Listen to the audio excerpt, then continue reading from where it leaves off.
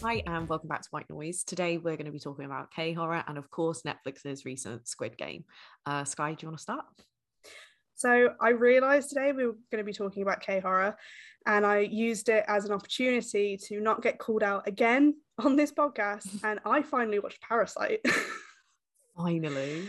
Right? I know it wasn't on the list that we kind of wanted to talk about, and I know it's not like horror. I know it's definitely into more thriller, but there's a couple of things on our list that are more thriller. And I'd say Parasite has its sequences, which could fall into it. Yeah, definitely. And I mean, it was on Amazon Prime. It was right there. And I was like, I'm finally going to do it. I'm finally going to watch it. And I was really worried because obviously I know so many people love it. And I was like, has it been overhyped? Am I going to come out of it and everyone's going to hate me? Yeah, verdict. I've now watched it. I get it. I get it so much. It is genuinely, and I'm not just saying this, one of the best films I have watched in a long time. And I went into it knowing nothing. I didn't know anything about it. How did you not know anything? Because sometimes I can crawl under a rock and just disappear. And to be fair, you're probably one of the only people that I speak to that would have told me stuff about it. And you were really good to not bring it up because you kept saying to me, like, don't go into it as blind as you can. I literally went into it completely blind. Like the only thing I knew was like the class parallels and stuff like that, which I expected. It was also one of the reasons I was a bit worried because I've seen films do that before, and it's not that they've not done them well, it's just that it seemed quite obvious. Yeah, of course. Whereas this, it's not that it wasn't obvious, but it was just still done in such an entertaining way. That was the biggest thing. It was so entertaining to watch. Yeah, you can't feel the time going by at all. The last 20 minutes threw me off a cliff. My God. But fantastic. Yeah, I knew I didn't want to get called out again for not having watched it, because I think I've ever been called out on this podcast once before. And I said that I wanted to save it for a podcast episode. So I thought, K-horror. I think because obviously you hadn't watched much K-horror yet, aside from say like Squid Game, which people are debating if it's thriller or horror. I say it definitely falls into horror. I think Parasite was probably a great introduction, just to like Korean cinema in general. Definitely a good jumping off place. The only thing with it for me was like, and this isn't like a bad thing that's come in, but like I knew that it had horror-ish elements, or at least that's what I'd been led to believe. So I was sat on the edge of my seat waiting for ages, and I tell you what, the bit with the stairs when that guy popped his head up, I actually had to turn it off for a second. That was the bit that got me too. I think that got loads of people, because as scary as like the actual like more heightened sequences are, they did not get me as much as that one little moment. I think it was like the framing, the composition, like the pacing of it, just everything. It was everything. Was, like, masterful. And also I expected, I don't know what I expected, but I didn't expect just this little inhuman kind of looking head to pop up, and like from a child's perspective as well, like they really framed that really well. But like I think it also made me think about one of the reasons I love Korean horror so much is also because a lot of like their myths and urban legends and stuff like that. But yeah, I think fantastic film. I think that's like a brilliant segue to The Wailing, if we're going to go into folklore, mythology, that kind of thing. To give more context, originally this episode we did want to talk about, say, East Asian horror, but we thought that was too general, so we decided to hone in on Korean horror thriller specifically. But to bring that back to mythology, that's part of the reason we want to do East Asian horror, because there is just so much focus on mythology, and I wouldn't even call it monsters, more like spirits, demons. Korean horror is definitely more like the spiritual demony kind of realm, and like that stuff genuinely terrifies me. Me too. And I think it's because it's more focused on say like an entity rather than like a specific person. So I found in like a lot of Korean horror, there are things you can't necessarily fight, not in like the traditional literal sense we would think of. And that's what I loved about The Wailing. Yeah, there isn't, especially like in The Wailing as an example as well, there isn't that triumph of good over evil. Yeah, that's true. Less binary, isn't it? It really is. Unfortunately, though, The Wailing, I read that it was like Ari Aster's like one of favorite films. Yeah, one of them. Yeah, I didn't feel it. Did you not like it? Personally, I didn't. It took a long time to get to where I think it was trying to go, and I didn't actually get scared up until I think maybe like literally the last scene where the old man started changing into the devil. You are joking. get me the way I wanted it to. No way. See, that film got me so hard, and I think it was because it was the whole idea of like a society being infected. Like everyone around you, but then that's so personal. It's about what scares you, isn't it? Yeah, I don't know if maybe, because obviously I assume you would have watched this a lot sooner than I did. But I only watched it literally like, I think last night. I don't know if it has anything to, I mean, definitely not on the same level, but I don't know if it has anything to do with the fact that, you know, we've now been through a pandemic and we've been terrified of people being sick around us like that, now I watch it and I'm like, that is obviously awful and it is terrifying, but like, I've lived through it. A lot of the time, obviously horror is based in the real life, but like we are still unfortunately living within our own kind of real life horror story. And the parts of it I wanted to scare me, like the spirit side of it and the demon side of it just didn't get there quick enough. But that might have just been me. I think we might have approached it from different perspectives, because I went into The Wailing fascinated by like the idea of like mistrust, you know, and like perception. That was the bit that really got me about it, and I think that's what gets me about a lot of Korean cinema in general. If we say talk about Park Chan-wook, we'll get more to him later, but like the ideas of like not trusting people and like interpersonal violence, like I am obsessed with, and I think that's why I personally loved The Wailing. Me too, which is why it surprised me so much that like for anyone who did love this film, I'm sorry, but like I got really bored at points, and I did, and where just did like it slouch for you then? So I give all films slack in the beginning, always, especially stuff like this that I wait for the build up. But what happened is that like, I think it got to the scene where like they were performing like the first exorcism kind of ritual, which I hated. And by the reason I mean I hate it is because like I understood why, because it's meant to be overwhelming, but like the noise of it generally did irritate me. So that was definitely a personal thing. But as that was happening, I was like, okay, now I feel like stuff's happening. And I looked and I was like, oh, we must be near the end. But like it was only like an hour in. And at first I was interested because I was like, oh, okay, more's going to come. And then it just felt like it didn't. It was like it was dipping its toe in and it didn't quite get there. The whole idea of obviously the fact that the old man was really the demon in all of it and the woman was innocent. Maybe I just missed it, and maybe on a rewatch I would think differently. But like that kind of storyline is amazing. Like I think it's really cool, but it took until the end for me to really feel that. You know, sometimes you feel like shocked or betrayed when you find out what the actual storyline is. I didn't feel that, and I didn't really feel any connection to the characters either. Okay, see, I always found like throughout it, the xenophobia was some of the most horrifying aspects. Considering, you know, they cast like a prominent Japanese actor who was in Audition, which is a nice little piece of trivia, but to cast someone that feels alien, especially say to Korean audiences, this character would feel alien because he is a Japanese actor and such, has an accent on his Korean.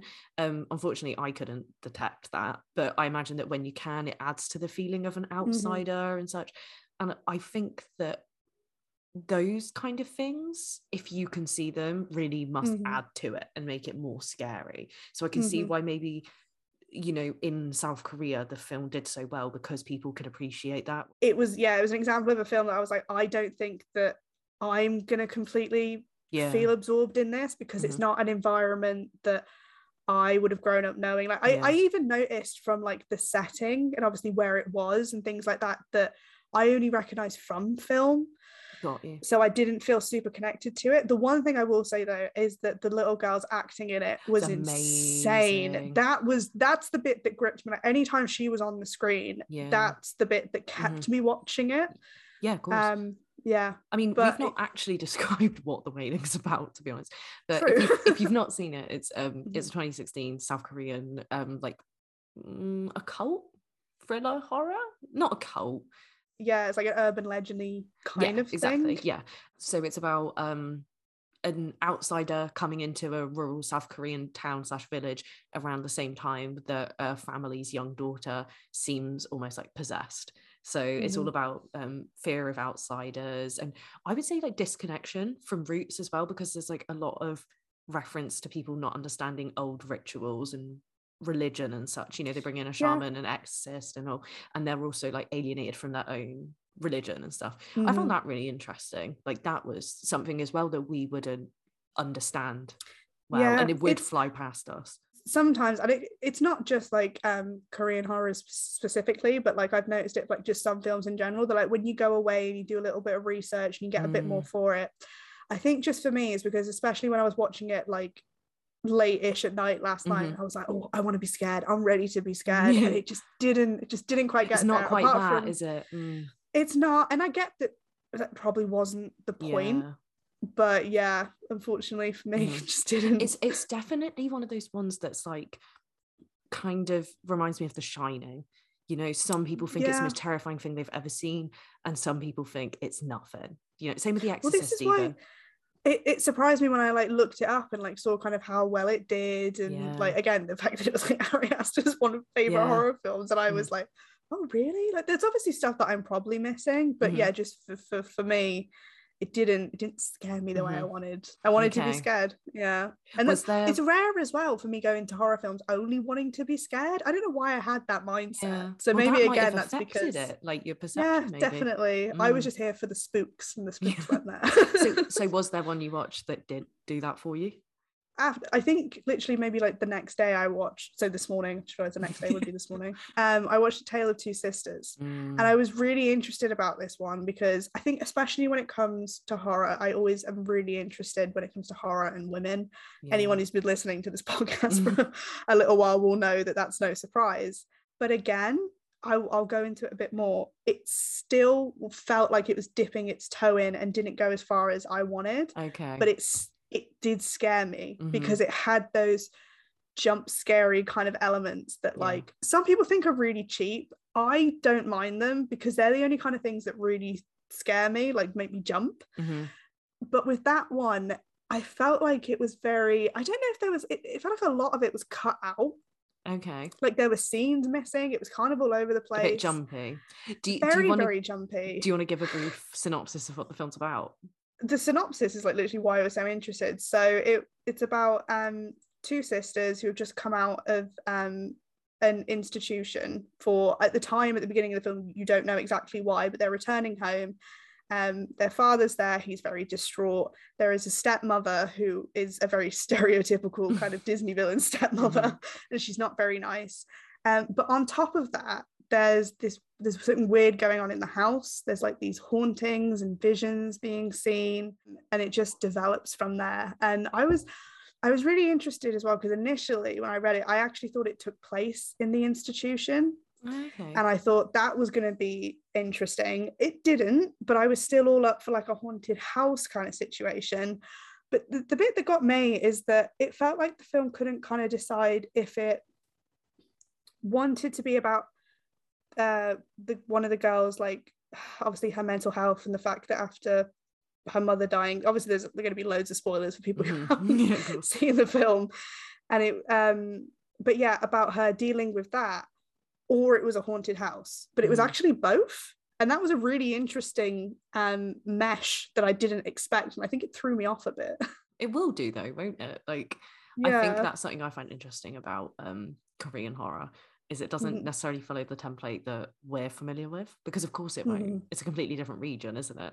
But is that something that you enjoy or something you don't like about these films? Well, this one in particular, it threw me off a bit because I also and I don't know if it's because I went into it really weirdly. I don't know why I went into The Wailing wanting to be scared but should have had more of an analytical mind, but I went into A Tale of Two Sisters with an analytical mind but wanting to be weird.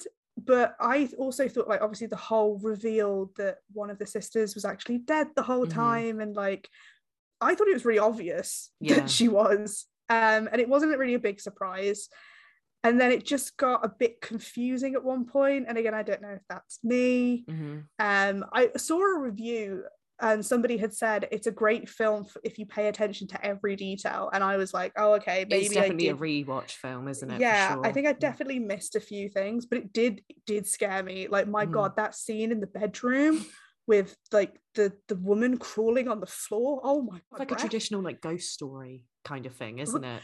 That's why I think I liked it more than The Wailing, because it had your jam, isn't it? Yeah, it really. And also again, just something at the end of the bed, worst nightmare. Also very much made me feel like kind of like remind me of sleep paralysis, which is not fun.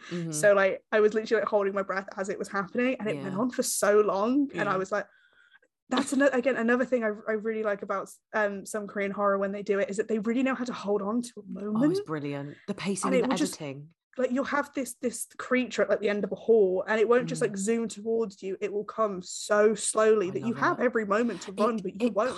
Kind of gives me like Guillermo del Toro in a way. You know, when you look at the poster, borderline gothic, it just has that like romantic edge to it, which I love, where it's like not blatantly obvious. It's just in like the little things, which I enjoy, because I think if you're going to do gothic, you want to hint at it, not make it so blatant that it becomes the main focus. Does that make sense? I think this film does more really of those subtleties. Yeah, exactly. That's why I think you must have enjoyed this more, because it's got those tiny little hints of that. It's more ghosty. It's definitely one I think I'm going to rewatch. I don't know if I would rewatch The Wailing. I think unfortunately maybe I ruined it for myself the first time around. But A Tale of Two Sisters I would like to watch again, because also I'm obsessed with the music in it. It's gorgeous. It was so pretty. I was just like, I could just listen to the soundtrack. You'll definitely have to go and watch some things which are very clearly influenced. Like you'll have to watch Goodnight Mommy. I don't know if you've ever heard of that. I think it got suggested. I think it got suggested to me after I finished watching this. Like I had a brief look through like the suggested films that came up afterwards, and I made note of them because I was like, oh, okay, maybe this is my jam. Because to be fair, if you'd asked me like kind of like what specific themes or motifs in Korean horror I loved, I couldn't really say. I will kind of just go into it expecting whatever and then take away from it whatever it gives me. Definitely. But maybe this is more where I need to start putting my energies. But I mean, like, is it that we just haven't seen many of this kind of area of Korean horror because it doesn't exist, or is it because it's just not gotten big enough yet to be made aware of, you know, for us to be made aware of? Does that make sense? You know, like it's very rare to see a Korean horror film really break through. Like the only one I can really think of is Train to Busan, which is like completely different to Tale of Two Sisters in so many ways. It's more action leaning than slow, isn't it? It's very fast paced. You've got fast zombies. What were your thoughts? Train to Busan. It's the one I didn't get around to watching. Oh yes, I know, I had to choose. So I unfortunately didn't have like a lot of time to like just sit and prepare and watch films because, you know, work. So I went through like the list of what we wanted to do, and I picked the ones that like really stood out to me, and I had to choose between watching Train to Busan or The Host. And the reason I decided to watch The Host is because The Host is probably the first Korean film in general, but definitely the first Korean horror I ever watched. And I watched it really, really young, and I wanted to revisit it again. And I can't lie, I'm glad I did. I love it just as much as I did the first time I watched it. But then Bong Joon-ho doesn't miss. Well, this is just it. Like when I first watched it, I didn't know who Bong Joon-ho was or anything like that. Obviously, Parasite and all that wasn't even out or even conceived at that point, because The Host came out in like what, 2006? 2006, yeah. And I think a friend of mine had it on DVD, and one day she was just like, oh, do you want to watch this? And I was like, sure. And obviously when it first came on, I was like, oh, it's, you know, terrible CGI kind of monster. But I loved it. I loved the characters and the comedy that was thrown into it. And it balances like humor with the horror so well. It really did. And I think Bong Joon-ho's strength, isn't it? You see it in Parasite too. Hugely. It made me realize as well, and I feel like you probably would agree with this, that like a lot of Korean horror, the reason it succeeds so well on like an unconscious level is because it's more to do with like, even when it has this crazy monster that doesn't exist, it's more to do with like reality and the characters and how they react in these positions. Exactly. And like you relate to them so well. Whereas like, unfortunately, a lot of Western horror is like, it focuses so much on the villain, like this big scary villain, or it focuses on like a really convoluted plot that tries to like trick you into thinking that it had a lot going on, but these characters are like, there's nothing. So like when they die, you feel nothing when they die. You know, you just want them to have this big ending scene that made it worth watching. Whereas with Korean horror, it's more like you get so attached to these characters. Even if they're in it for like a split second. It's just adding that extra sentence or two here and there just goes so far, doesn't it, to develop. I think it's part of why people loved things like The Walking Dead because it took the time. It's like one of the only examples I can think of in, say, like Western horror where people have genuinely gone attached, and maybe just like zombie stuff in general, because the zombies are like a faceless mass horde. Those kind of films and shows tend to like focus in on the people and the tension between them, and that's what, like we're saying, Korean horror does. And I love in The Host to see the tension between the family in particular. Like, it's brilliant. And the fact that they're all Bong Joon-ho regular actors as well. Like, there's Bae Doona, Song Kang-ho, like everyone in it's brilliant. The guy from Memories of Murder's in there. I love that they're all like the family, and they're all so strong as individuals, and they just bounce off each other so well. Like, their moments are so funny, you forget they're heartbreaking as well. Like the scene where they're crying in the little memorial area, they're like fighting and wrestling, and then literally like just rolling all over the floor. It's like, it's funny, but it's heartbreaking. Yeah, but because it just feels so raw and real, because obviously everyone mourns and cries in their own way, but like when you come to like Western horrors and you have a scene like that, it's like super morose. Yeah, and like it's hard to feel it, because like you're like, oh, how you would react in that situation, but it's that kind of absolute heartbreaking. So I guess I can only describe it as like maybe like the scene in Midsommar or Hereditary, when like obviously the characters are releasing their emotions, and you're like, oh my god, I literally have chills because I can feel it. Yeah, and like the host managed to do that with like you said, like a bunch of adults rolling around and kicking each other on the floor. You still felt it. Just show emotion in such a different way. I love it. And I think with the host as well, one of the things I really loved, and I think this is more like a Bong Joon-ho thing more than a Korean thing, but the fact that like they showed the monster straight away. there was like no build up. There was no you only see kind of like a Jaws thing. There was no bit, you just saw it and it was like, oh, okay, cool, we're doing this. Yeah, because it's like, it's not the focus of the film, is it? The true horror is the terror everyone's feeling. I also really like about The Host is how harshly it takes a dig at Americans. Like, that's so brilliant. That's just right at the beginning as well, isn't it? It's fantastic. Apparently wasn't intentional. Like, it wasn't meant to be like a comment, like an anti-American commentary, which I don't know if I could believe that. No, because it made me realize another thing, that like when it comes to kind of East Asian films in general, but like whenever Americans, or even if they tend to throw in like someone from the UK in there, it just suddenly, why is it always so bad?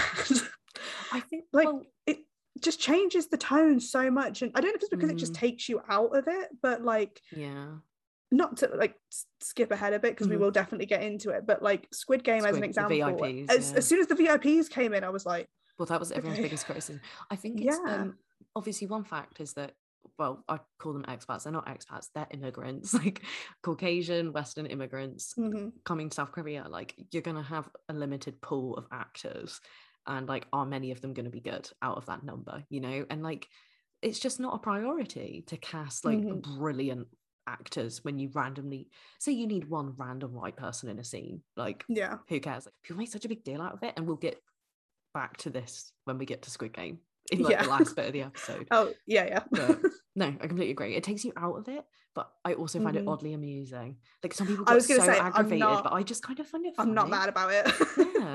I'm not mad about it, because it's like you said, whether it was intentional or not, it does feel very much like a commentary on like when Western cinema takes these East Asian horror films and they Americanize them, they remake them, and they just completely strip away the point and the essence of them. And like, that's why notoriously they're always bad, because they kind of just miss the whole point of them in the first place. One of the best examples is like the American version of The Grudge, it just kind of like feels so empty. I know that's Japanese, this is like taking a leap, but it just it takes away like, the essence. Like, it's from Japan, and there's so much of Japanese culture like baked into the film, because of course there will be, that's where the story comes from. It's like that just won't translate, and the same happened with the Old Boy remake. Like, it's not, the problem isn't just that you're taking it away from its source country, but it's just like, you wouldn't have seen the Old Boy remake, would you? It's word for word, it's devoid of like grittiness. I've seen some, since I've now watched Old Boy, which we'll get back to in a minute, because Lyanna, what the fuck? Again, when it came up suggested, I looked at like stills and stuff and like a couple of clips, and yeah, you're right, the fact that it doesn't work like that. You can't beat for beat take it and run with it. Like, you can be inspired by it, you can take it and try and mold it more into whatever culture it's being put in, but yeah, it just doesn't tend to work. But yeah, just going back to Old Boy, so I'd never seen it before. I actually knew nothing about it. Should we give a brief synopsis? Yeah, first? you go ahead. Okay, I'll try my best. So Old Boy is the second film in Park Chan-wook's Vengeance trilogy. Brilliant films all round. So it's Sympathy for Mr. Vengeance, Old Boy, Lady Vengeance. Old Boy's right in the middle, and I'd say it is the most famous one by miles outside of South Korea. I would also say it's probably Park Chan-wook's most famous film outside of The Handmaiden. They both probably tie. It is brutal. It's essentially about a man that is hidden away for years, and he wants to take revenge when he gets out, and he's looking for his daughter. I don't really want to say much more than that, because if it's not been ruined for you, you should go blind, because it's fucking insane. I went in blind. I went in so blind. So yeah, if you haven't seen it at this point, skip ahead or maybe come back a bit later. Yes, that's true. Actually, I just want to say that, like, in this podcast, we kind of say, like, listen if you want, even if you've not watched a film. This is probably one of the rare times I'm going to say, like, if you haven't seen the film, please do not listen. Fair, yeah, ironically, like when we recorded about The Handmaiden, we were like, do not listen unless you've seen. Just a genius screenwriter, just going blind. Definitely. But yeah, I watched it, and I had to just sit with myself for a bit afterwards. I was like, don't you like, what did I just watch? Yeah, because it was one of those films where I was watching it and I was like, this is not going to go where I think it's going to go, and I'm going to hate myself for thinking that it went this way and then it went that way, and I hated myself even more. I just didn't expect it. So the thing with Old Boy, I think it's outrageous in various ways. You've got outrageous in like the explicitness, and this is in different context. So like it's outrageous and explicit in nudity, in language, in violence. So for a lot of people, that's shocking. For some people, it's the acting, because it's just so like no holds barred, isn't it? Like it is just sometimes you're watching it like, what is going on? Just because it's so intense. And then I'd say the final bit is the taboo aspect of the film. That for me was what got me the most. Like violence and all, you can get that in any film, but it just went places. Like a lot of people are scared to go. I think it was insane, because it was literally like layer on layer on layer on layer, because even without the taboo, or like you said, the acting, the dialogue, the other scenes that happened, like I thought it was going to be about this guy being locked in a room for 15 years, and that was interesting enough. And then when he got released, I was like, where's this going? Okay. And also, I hate to say it, but again, it was funny. Why was it funny? It's genius. I don't understand how that film balances like surreal scenes, which I love, with like shocking scenes, with comedy, with like social commentary, with like, I just don't understand. Like, it sounds like it should be too many things to fit in one film, but it works. Like I just can't think of any other film I've ever seen which manages, maybe apart from Parasite, to just mix so much into once, and it just strengthens it. Yeah.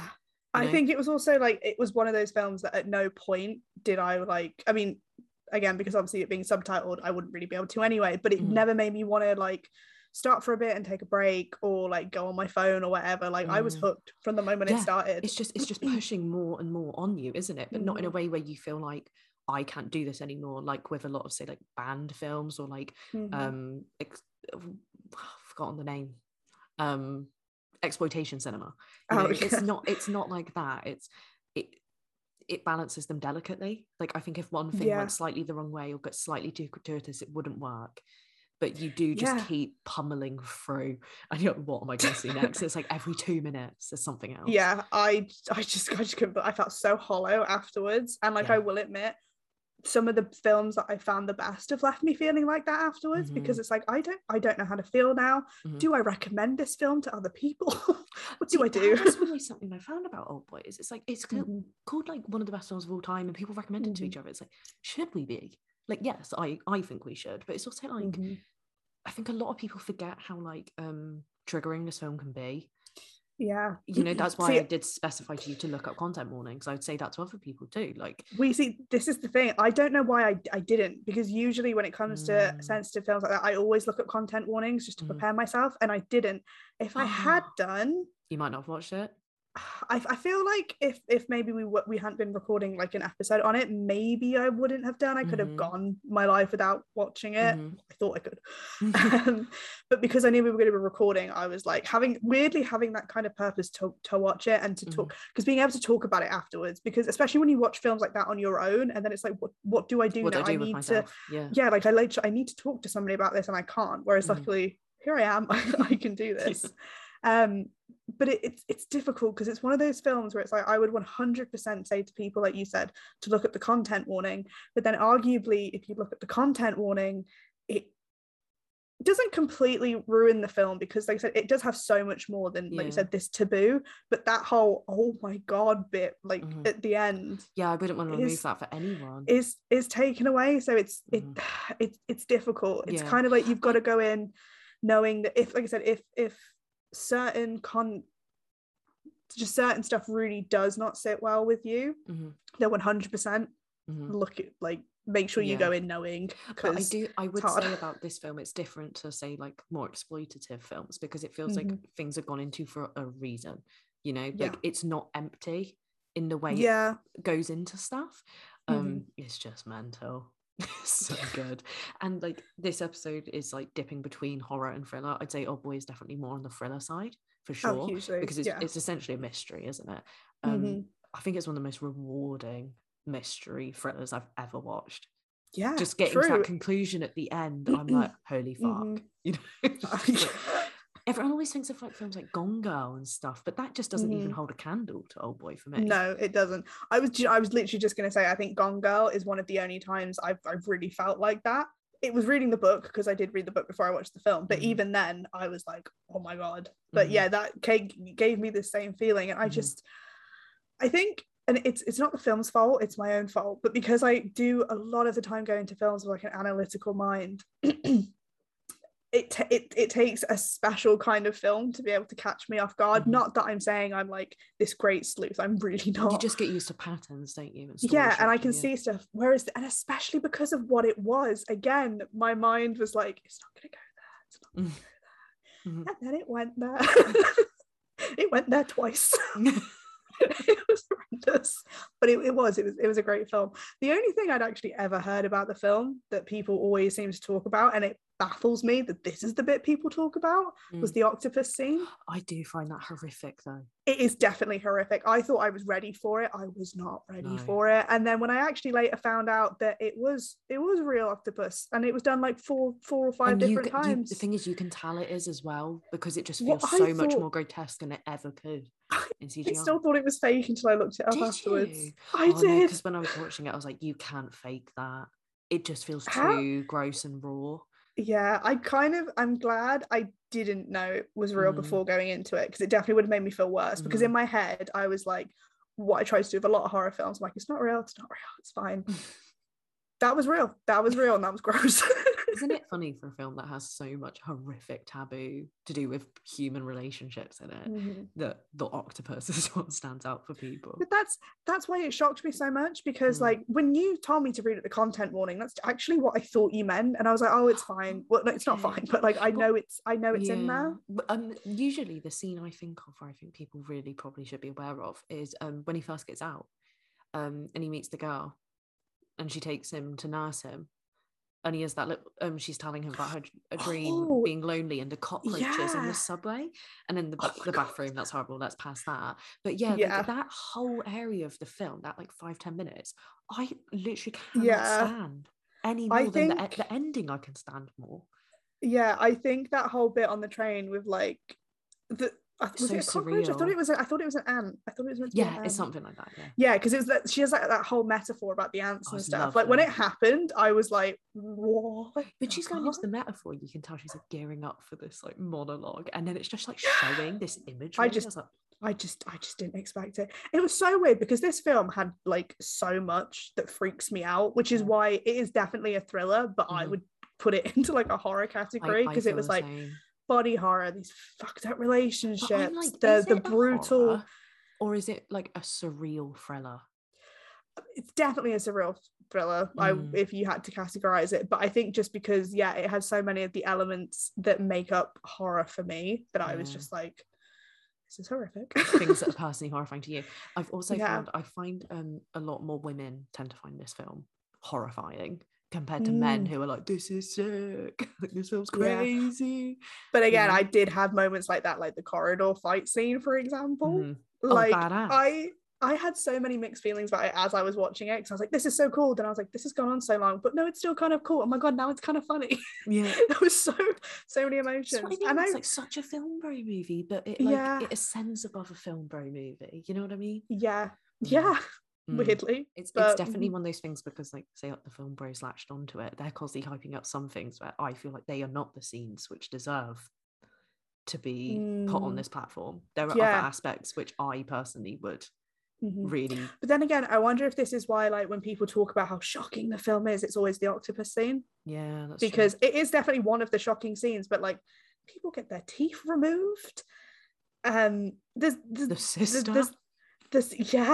There's the whole scene with like the ants coming out of his skin, like one of the bits that I find really vile is when he's in the elevator and he sees a woman for the first time in years. Because like you said, there are very film bro moments in it that I was like, oh my god, am I gonna like this? But like, it wasn't, unlike a lot of like film bro-y films, it wasn't created to be like that. It just happened to have those moments in. But some of these scenes have already been erased from my memory, obviously, because I forgot about them until now. It's say like a scene like that. It's like by some people it could be seen as, haha, that's so silly, and by other people it's like, that's horrific, because like I see guys like that around. It's viewed so differently by different audiences. I love it. It's like what you said about also how like men and women would view it as well, like not always completely 50-50 down the middle. It's of course it's not as simple as a binary, but you can see how like people who aren't just like cis men are gonna view it differently. Definitely very interesting. But so that was the one out of all of them that really, really stuck with me, because I was like, oh my goodness. So is it safe to say that Old Boy was the most shocking one? I think I think so. I know there's definitely more. I mean, there's even more on our list that we wanted to cover, so like if at any point in the future people would like a part 2, I'm sure we could come back, because I'm definitely going to go away and explore now. Exactly. We could even do Revenge Trilogy one day if people wanted it. I would love to deeply dive into it. I want to watch them, and I mean, especially I hope Old Boy's the worst. Well, and especially because say like Lady Vengeance, you've got a female protagonist. I think you'll definitely get something from that, for sure. So maybe one day we'll do that. But what was your favorite out of the films? Well, it would have to be Parasite, even though it was the one that I didn't go in expecting to talk about. It was like I said, I just wanted to use this episode as an excuse to finally watch it, and it did the same thing to me that The Handmaiden did. It's now like up at the top of like my favorite films list, and I can't wait to watch it again. Like I've already watched The Handmaiden like loads since I first did, because it's gotten to a point now where like I can do that thing where I can put it on and I can do other stuff as well, and then I can come back to it when a scene starts, but it's just, I wish I could watch it for the first time. I guess Parasite, The Handmaiden, and Old Boy are 3 films I wish I could watch for the first time again. Maybe one time we'll have to do, say, Park Chan-wook ranked, because there was one film I realised earlier today I forgot to put on the list, and you would beat me if you knew. Oh God. So Park Chan-wook, who did The Handmaiden and Vengeance Trilogy, he has a film called First. Have you seen it? Yeah. You have? I watched it with my dad. It was on before, and we just like put it on one night, and I was like, what about the bit where he's like biting her thighs? Yeah. It was all there. Oh my god! I don't know if we watched the full like film. All these Park Chan-wook films, not knowing they're all Park Chan-wook. Well, no, this is kind of great. I think I don't know if we've said it on a recording before, but I've said that, like, you know, a lot of my introduction to this kind of cinema has been thankfully through you. But there have been times where, like, you know, stuff's been on TV, or I did have another friend who like kind of like really like Korean entertainment in general, so like she would have like these DVDs and we would put one on, and then like as I've gotten older and realized who it was, and I've seen like other films as well, and I'm like, oh yeah. But yeah, Thirst is one of them that I haven't seen from start to finish. It just happened to be on TV one night, and so me and my dad started watching it, and we did turn it off.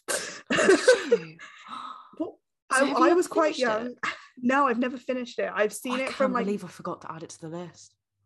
Yeah, I've seen it from maybe like mid-beginning to mid... I really couldn't say, but I just have... You know, like when you watch them, especially when you're younger, and you just have these scenes in your head, they're in my head. Oh my goodness. Yeah, so How far did you get? I couldn't tell you, because I didn't even know what the plot was at the time. Fair. Yeah, it was a long time ago. And it was also because it was on TV, there were breaks until we were like, okay, this isn't getting any better. We're gonna switch over. I'm so frustrated I didn't think. It's vampires. Well, you love The Handmaiden. I think, like you said, we need to come back for a part 2. Yeah, potentially, especially if you've watched Train to Busan then as well. Yeah, there's a lot more Korean horror K-dramas coming out now as well. So like I've got it on my notes. Beyond Evil.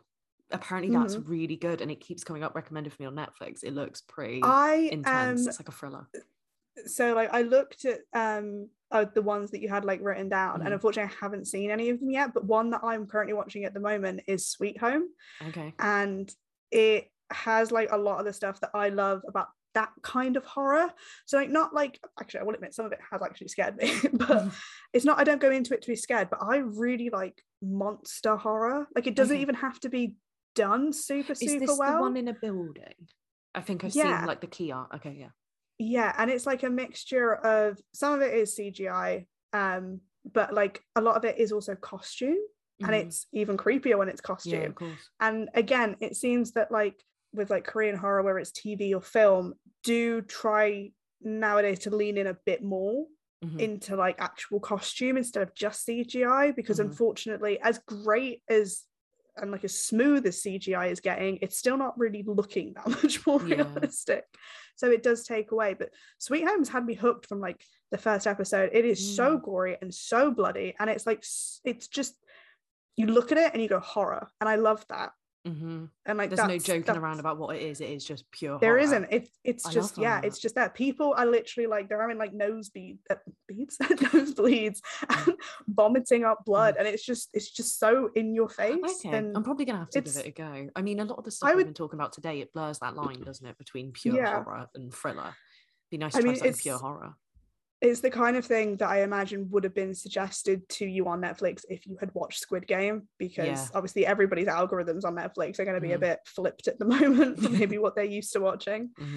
Is this our entryway to Squid Game? This is our entryway into Squid Game, and just from the beginning, I'm going to give a shout out to Alice in Borderland, because I know a lot of people are like coming out at the moment saying, why didn't Alice in Borderland get the same coverage that like Squid Game's getting? It's like, that's just the way the cookie crumbles sometimes. And also, let's just be quite frank here, Netflix didn't push Squid Game. It could have been lost to the Netflix dungeon. It's just by pure freak accident, maybe by good word of mouth, some people started watching it, and then as it escalated, Netflix went, wait a minute, and then they pushed it. It's not because of them it did well. They didn't expect it to do well, and now they're kind of like reaping the benefits and acting like they're all great. It's like, fuck you, we know what you've done. There are so many articles out there at the moment that are like, why has this happened? Because I'm pretty sure Squid Game has like gained Netflix something crazy, like it's like 44 or 4.4 million new users since it started. But it is now the number one Netflix show like globally of all time. And I'm like, not to start off by trying to be negative, but like, I don't get it. Like I loved the series. I thought it was really good. I did enjoy it. I do have my critiques, which I'm sure we'll get into in a bit. But like, of all of the ones, I don't understand why it was that you mentioned one. this to me before. Yeah, it just surprised me because like I get why people liked it, because again it goes back into the idea of like what a lot of Western shows as well as films miss out on is like the characters and the commentary on society that a lot of people can relate to, you know, with like the debt, racism, class, all of it. But like it's not the first to do that, so I was just so surprised that this is the one that did it. And it was also really weird for me because like, not, this isn't me trying to sound gatekeepy, it's not, but I literally watched it the weekend before it blew up, which was so strange because then all of a sudden it was everywhere, and I thought it was going to be another situation where like we've spoken about briefly before, growing up in school, like watching like K-dramas and stuff like that, and people thinking that we're really no one cared and thought we were strange. I thought we were strange for liking them, and like now it's like everybody loves it. Yes, but do you know why? It's because no one's thinking of it as a K-drama. They don't want to think they're watching K-dramas. It's being advertised like a Western show. It's not being advertised as a K-drama. And like, I get it, I do, because of the negative connotations. Like, people think of K-drama and they think of romance. They don't think K-drama literally just means Korean drama. It doesn't just mean romance. Like, that's like thinking American film and just thinking action, which like, yeah, fair. it's you know, it's too broad a term. And I think that's kind of where Netflix has done well. I hate to say it, but that was kind of a brilliant strategy move on their part. And also the success of Parasite in 2020, 2019. Definitely coming off of that now. Yeah. But it's funny you say that as well, just like bringing up kind of like K-dramas in general, and like even looking at like the romance ones, it still surprises me when people like say turn their nose up at them, because what is really the difference between like these K-dramas and then stuff like Riverdale or things like that are like also quite silly and over the top, but like people love that. I love silly and over the top stuff. So and to I be don't honest, understand. Squid Game is. I don't know why people are acting above it, because Squid Game gets really fucking stupid at some points. It does, and another reason why I loved it, because it had those elements of like you said, like the comedy and the horror mixed together, which like always works. I feel like it really does.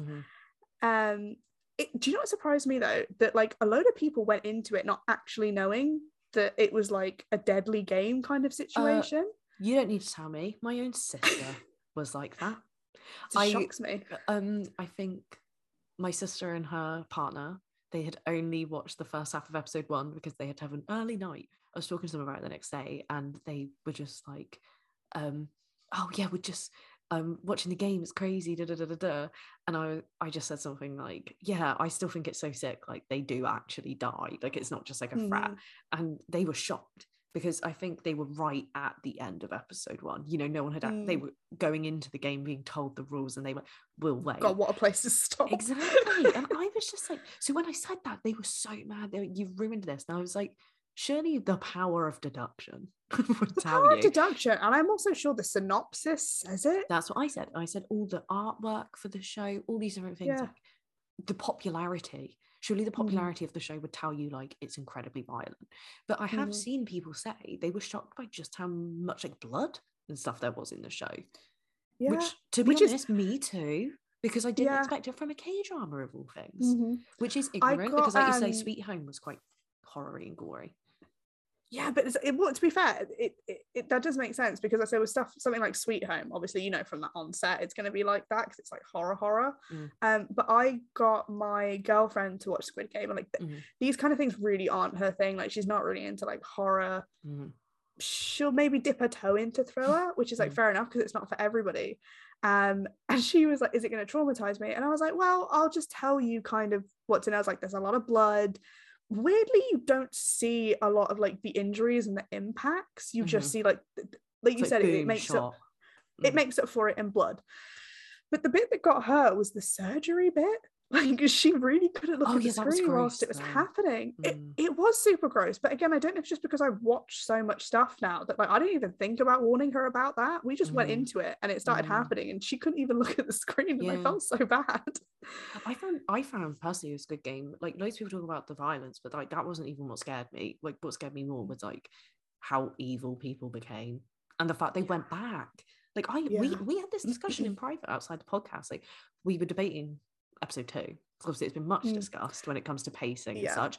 I think it helped so much. It really got me into like, oh fuck, they're so desperate. Like, you know, in a lot of Korean media, there is a lot of talk about wealth disparity in South Korea. So obviously I was aware of that, but just like that really cemented it. It was so heartbreaking to see them go back. And it wasn't even like, you know, they go back to the game and then they find out they died. They've literally been in a game where people were killed next to them and they still go back. So I don't know. And it was so interesting to see as well, the ones that were literally begging for their lives also went back. Yeah. And it's difficult because like there are a few people who were like asking me if they should watch it or not. And I was like, in all honesty, I think one of the reasons it's become so popular is probably because it has that like something for everyone element where like if you want to go into it because you just want to watch an interesting show, then it's for you. If you want to go into it and really analyze why it has been set up the way it has, why you had characters like Ali and things like that, then it's also for you. But I had like some backlash from people where they were just like, oh, I just want to enjoy a show, why does everyone have to make it about something? And I was like, it was literally created about something, and I was like, no one's making you watch it like that. It's just I feel like it's so but I feel like it's so unavoidable, which is why some people were like saying, why does everything have to be something? It's like it's not that everything has to be something, but it's just this is particular this particular piece of media was. The amount of people, like, I don't know if it's just me being a bitch, but like it's frustrating me. I was seeing people go, oh my god, did you know this is about wealth? I'm like, no, there's not a giant piggy bank there for no reason. And then the people that are like, oh, I don't want to read into it too much, it's like, mate, pick one or the other, like, or just no, not pick one or the other. It's not black and white like that, is what I mean. It's in the grey zone, isn't it? It's like you can just watch it and not overly think about that, which would, in my opinion, be a bit weird.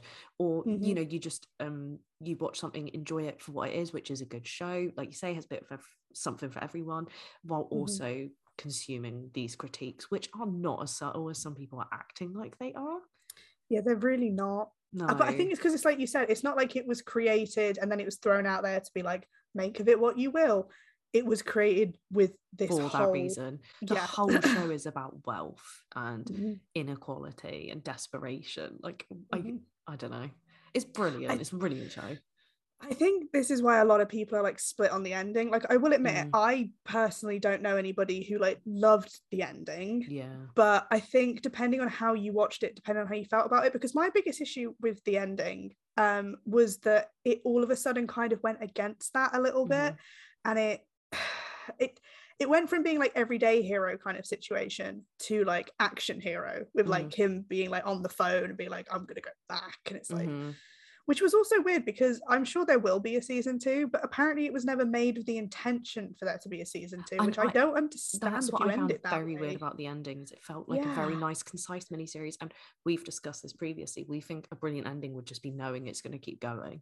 Like, yeah, I think they should have ended it when he saw him again at the train station. Train goes past, black screen. I completely agree. Yeah. Especially because just before that, you see that he's not touched his money either.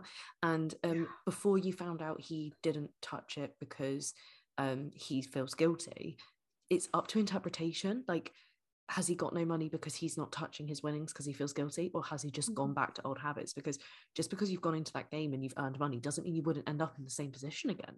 That's such an interesting view. I didn't think about it like that, but that's actually really interesting. Well, that's what I assumed. I just thought he was back to square one, and I was like, oh my god, I love that. And then it wasn't that. Yeah, see, I did read it as like how it was, like it was just that he hadn't touched the money, and the reason I liked that was because it was kind of like, again, it didn't just be like this thing happened and now this next thing's happening. It's like it's moving on with the fact that like he would be traumatized by this, he would have PTSD, he would have survivor's guilt. But thinking about it, actually it also would have been interesting to see him just have I don't know how you could spend that amount of money, but somehow blow it all and just which be could back be to where because he of is. trauma. So he's just like, you know, going further into the bad habits.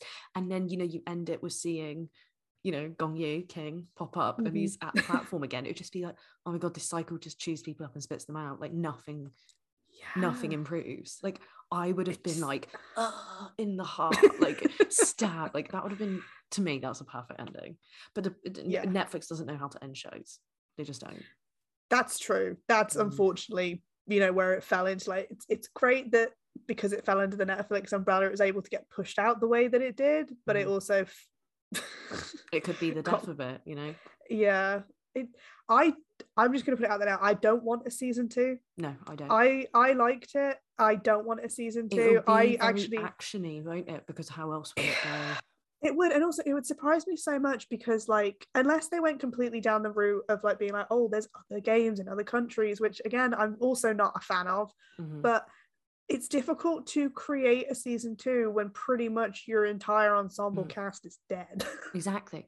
I think so it could work really well if you have a completely new and unique and interesting cast of characters who are just as likable and interesting as the first round. So you could just be like, oh, it's not like they were the only important people. There's every year there's people that deserve a chance and stuff. But it would have to take some amazing screenwriting and some amazing casting and acting, and it's just not going to happen. It would. I mean, the creator has said that if there was going to be a season 2, it would take some time. And if they also said it'd focus on the staff, didn't he? Yeah, that is something I would like, because obviously it really implied that these staff are also just everyday Joes that are possibly in debt or whatever, got themselves into a situation they couldn't get out of. So that would be interesting, because like I'm pretty sure it wasn't the intention, but like I like people's theories about stuff when it comes out, and I quite enjoy the theory of when they were playing the game, if he chose, I know it's very Matrix, but when he chose like either the red or the blue card, but it's fun, isn't it? I think it would just be interesting to kind of maybe go down a completely different route than following this one main character's story, because he did still fall into the whole thing that, like, I'm pretty sure everybody knew he was going to be fine. Like, he was the main character. At no point did I actually worry. Yeah.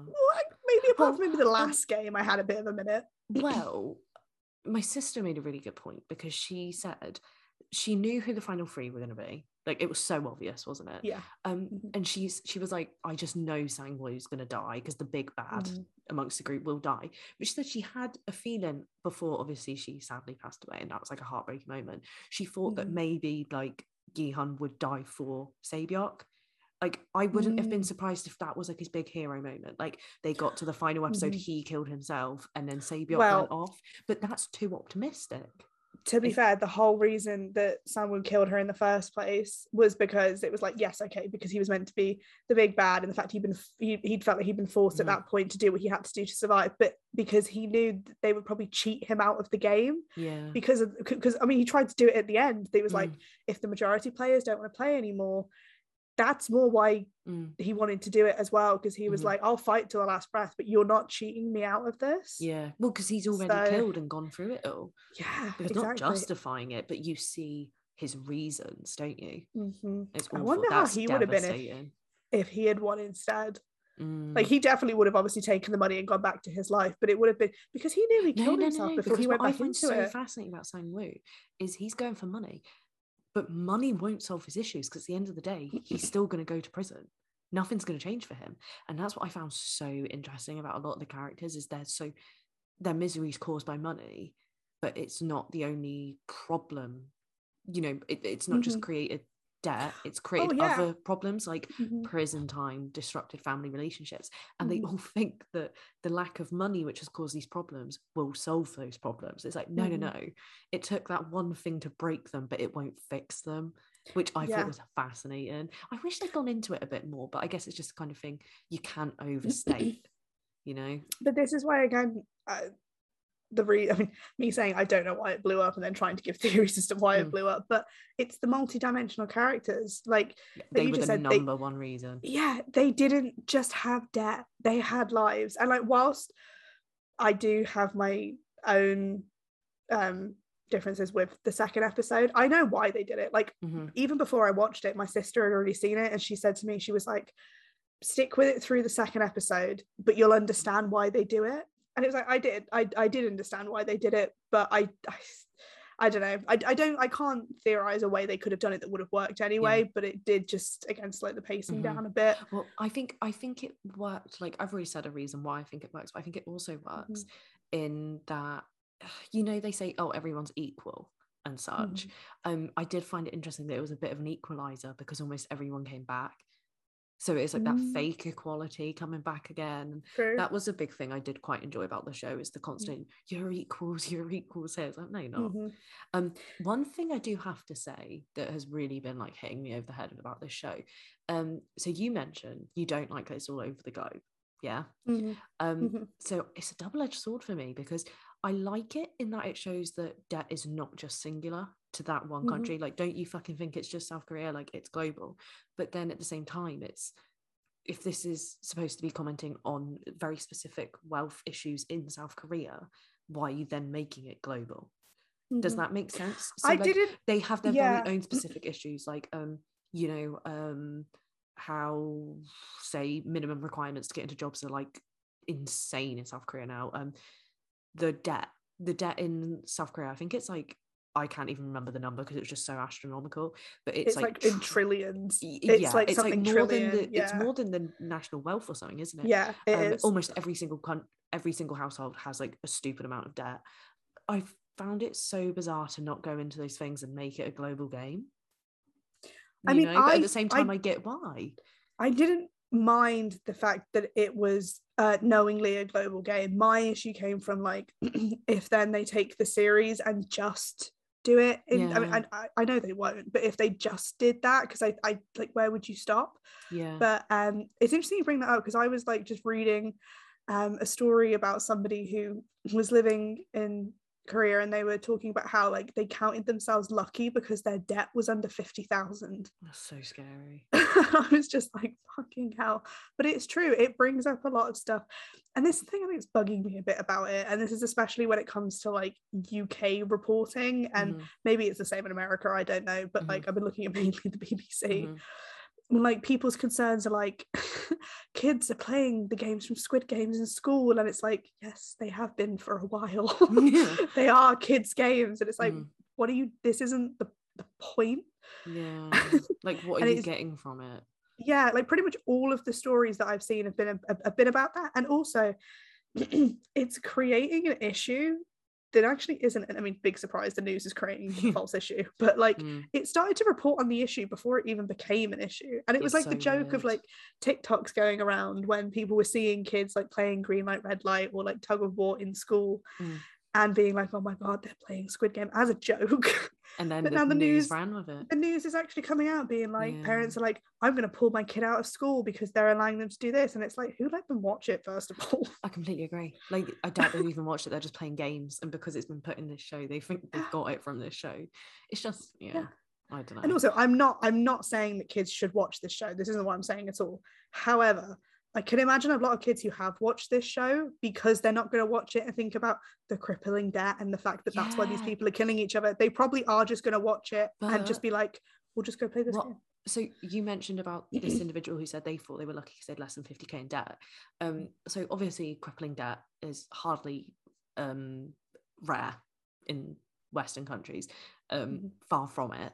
But the idea of like every single person having like insane amounts of debt and still having to go about their day-to-day lives, we don't really talk about that openly here. Whereas in, say, South Korea, maybe it's not openly talked about, but it's a more like known issue. So the idea of people literally fighting to the death in a South Korean show makes a lot more sense. Whereas I think, and it's scary because it's like it could happen, like people are that desperate. Whereas say in Europe, North America and such, I think a lot of people just look at it as this fantasy thing that would never happen in real life. So it takes on such a different meaning. So I think they're seeing it more as like, this is crazy, bro. And less like, oh my God, they're literally fighting to the death for money. Like, I don't know. I mean, it was even the discourse around Ali's character. The fact that a lot of people were like really pissed off because of how he was being portrayed. But it was like, again, there was a reason why he was being portrayed the way that he was. He was a representation of another issue. Yeah, exactly. Of like undocumented immigrants in South Korea. And something that frustrated me was, one, I think we all know the tweet that started that discourse. It was that woman that made assumptions. What frustrated me is the pylon she experienced. Like, people were right and saying she should educate herself, but at the same time, a lot of people who are watching that Squid Game, they don't know that, because not everyone's educated on every country in the world. So it's like, yeah, she should have educated herself, but she was just commenting on a trope that is in a lot of media around the globe. So it was like, no one was right in that situation. I mean, you also bring up another good point of like people piling on when it's kind of like, this is why there's a difference between educating people and then just kind of telling people that they're wrong. Because like you said, I'm pretty sure that that tweet wasn't started out to cause trouble. It was just to comment on an issue. But instead of people kind of being like, okay, this is why it was this, or this is why it was that, it was just people probably, like you said, very uneducated themselves, just seeing what everybody else was saying and being like, you know, you're wrong, this is, and not like really explaining why, or not even saying you're wrong, but just being like, in this situation, this is the way. There was one fantastic thread that was in response, and it explained everything, like the cultural differences and such, and you know, them honorifics and like levels of formality and addressing people in South Korean culture. Like, it explained that so well without just like absolutely insulting this person like as a person. And I thought that's the way to do it, considering that for like the first time in God knows how long, like everyone around the globe is watching something that, you know, that is so far removed from like the Netflix American norm, become so big so quickly, like on a global scale. Like, not everyone is going to understand all those things straight away, and it's kind of ridiculous to assume they will, and it's only through watching things they'll learn. But I don't know, I mean, I think this is kind of like weirdly an unconscious reason maybe we wanted to do this episode, because it was like, obviously we are not the most educated in the world either, but I think it's kind of a call to, especially if you are going to go out and enjoy these films, that like there is some research that needs to be done into it to do with culture. Like, one, because you will just find out so many interesting things, but it will also enrich watching these films and TV programs, because you'll understand more. And instead of like going, oh, like, I don't understand why they did this was stupid, you'll be like, oh, okay, so whether you agree with it or not, you know, you can still disagree with it, that's fine, but like, it's hard to disagree from a point that maybe you don't fully understand. So I hope that however you feel about the popularity of Squid Game, that it does encourage people to do that a bit more, and to go out and also to just explore Korean entertainment as a whole a bit more, because as you know, when we were talking about the other films earlier, there are so many gems out there. Well, and it's definitely I do think it's fantastic into. To see like the like double deadly combo of like Parasite and Squid Game in years next to each other is making people go out and explore it, because I mean, I for one, like, I'd only seen a few things, I'm definitely consuming a bit more, and it's really interesting, like you say, to like educate yourself on a different culture, and you know, make sure you're not missing out on things which are actually really important to those pieces of media. I really hope that like we've tried our best in this episode, and that people can get something from it. Obviously we don't know everything, like Skye mentioned, and just through like consuming more media and researching it, like, we can educate ourselves more. I think at this point we've said everything kind of that we wanted to say, you know, because we are, you know, just two fans, we're not experts, and a lot of like the cultural understanding that I do have has come from like just passive knowledge from what consuming, and I've just like realized that like, oh, okay, this has been done in a few things, that's why it gets done, or also because I love researching stuff, so I will just go out and do it. And I know it's not for everybody, but it does just help. It just helped that understanding a bit more. Like not being like a passive consumer of like foreign media, but like actively getting engaged. I really hope people enjoyed this episode. I mean, we knew it wasn't going to just be focused on horror, we knew it would go into other stuff. I hope people enjoyed it, and that they'll watch some Korean horror, especially because now it's all getting recommended on Netflix, like Skye mentioned. So I'm definitely going to go and rewatch Parasite and Old Boy for sure. Just you talking about this made me go, well, I'm going to go and explore the Revenge trilogy now, because I'm so intrigued. Yeah, and maybe we'll do an episode on them in the future, who knows. yeah, we'll see how it goes. Okay, so I think that's the end of the episode. That's it for tonight. Yeah. Okay. Bye. Bye.